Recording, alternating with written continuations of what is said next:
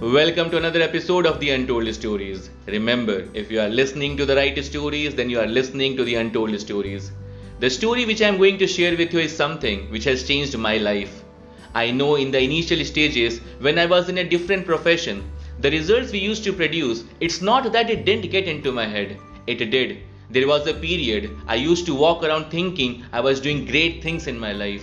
But one story, one incident changed my life. Even before we get into the other episode of the podcast, I would love it if this story and incident could also transform your life.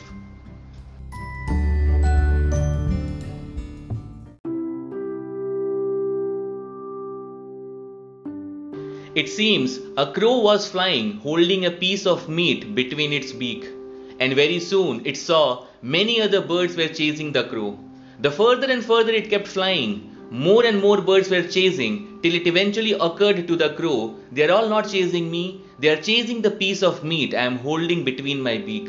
It opened and dropped the piece of meat, and as the piece of meat was falling down, all other birds went after the falling piece of meat.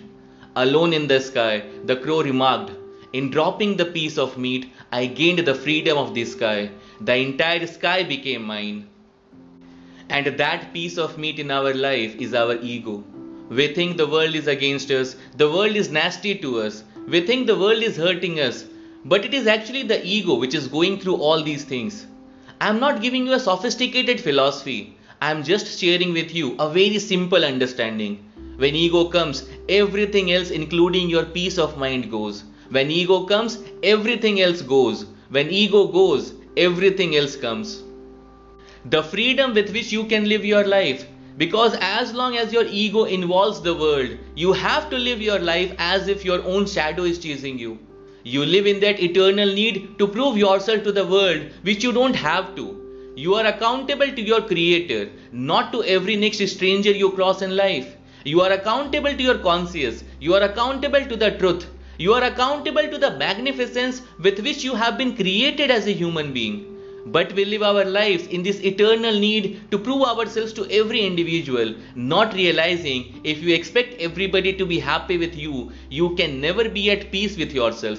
Because it's impractical that everybody can be happy with you, and yet your own ego puts that demand on you.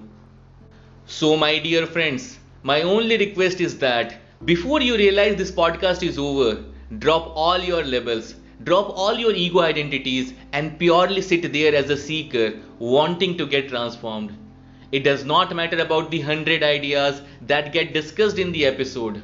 One idea, one trigger, something in this 10 minutes, let it come and hit you, and that will be a transformation. And the day is made that your life and my life crossed today. And I promise you, when I sit here and make an episode, I am sitting here with a tremendous sense of responsibility. I don't think I sit here and make any of my episode feeling it as a sense of status. I feel a sense of responsibility. Dear friends, ever since I started making this podcast episode, my mind is very clear that your time for awakening has come.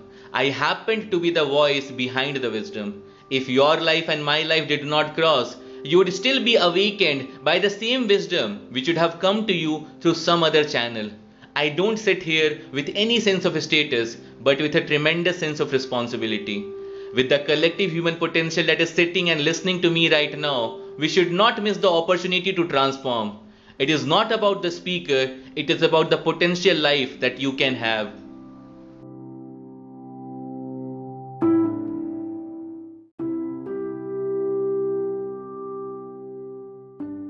It is said in the Rig Vedas that a seeker in his prayer to Lord says, "My Lord, I have received so much from you, so much from you. Some of the best things that are there in my life, you gave it to me without me having to ask for it. Lord, it seems you know better what is good for me than I know it myself. So much I have received from you, my Lord, I feel like giving something back to you. So I thought, I will offer this flower to you. But my Lord, these flowers are already yours. Whose flower I am offering to whom? So I thought, since I have received so much from you, I will offer these fruits to you. But these fruits are already yours. My Lord, why have you put me in such a helpless situation that I have received so much from you and have nothing to give you in return? So I thought, I will pray to you and express my gratitude towards you. But my Lord, the air I will use to articulate my prayer is already yours. Even in prayer, there is nothing that is mine that I can give it to you. The Vedas so beautifully explained. The devotee finally says, I have received so much from you. Whatever I need to give it to you is already yours. So, my Lord, I am left with nothing to give you except to drop this body of mine at your feet. And he drops the body at the feet of the Lord. He prostrates. The first time I read this story, tears trickled down my eyes. I realized how often we all say, I have done this for the world. I do so much for the world. I care for the world. I contribute to the world. I donate to the world. Forget about the larger world. We say we do so much for our children. I have done so much for my parents. I do so much for my wife. And the wife says, I do so much for my husband.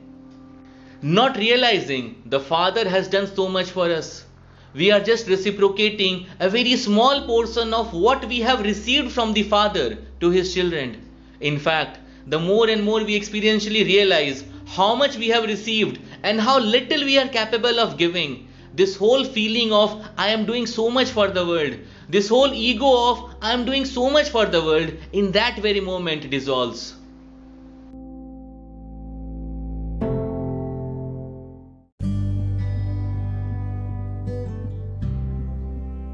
Remove all your labels, remove all your ego identities, because what we have received from the Almighty and what we are capable of giving in return cannot be compared. Let this ego of I am doing so much for the world be dissolved. Let the ego dissolve. Remember, if you are listening to the right stories, then you are listening to the untold stories. And if this episode has matched your wavelength, then share it with people who need it. And just in case you have the time, then you must listen to my other episode, I Am Crying Because I Let Him, where I talked about if our attitude, results or happiness is to ever improve, we must exercise the painful discipline required for weeding out the garden of our life. That's all from this episode. Remember friends, you too have untold stories to tell which can make a difference in someone's life, because certain untold stories are born out of certain lives and certain lives are born out of certain untold stories.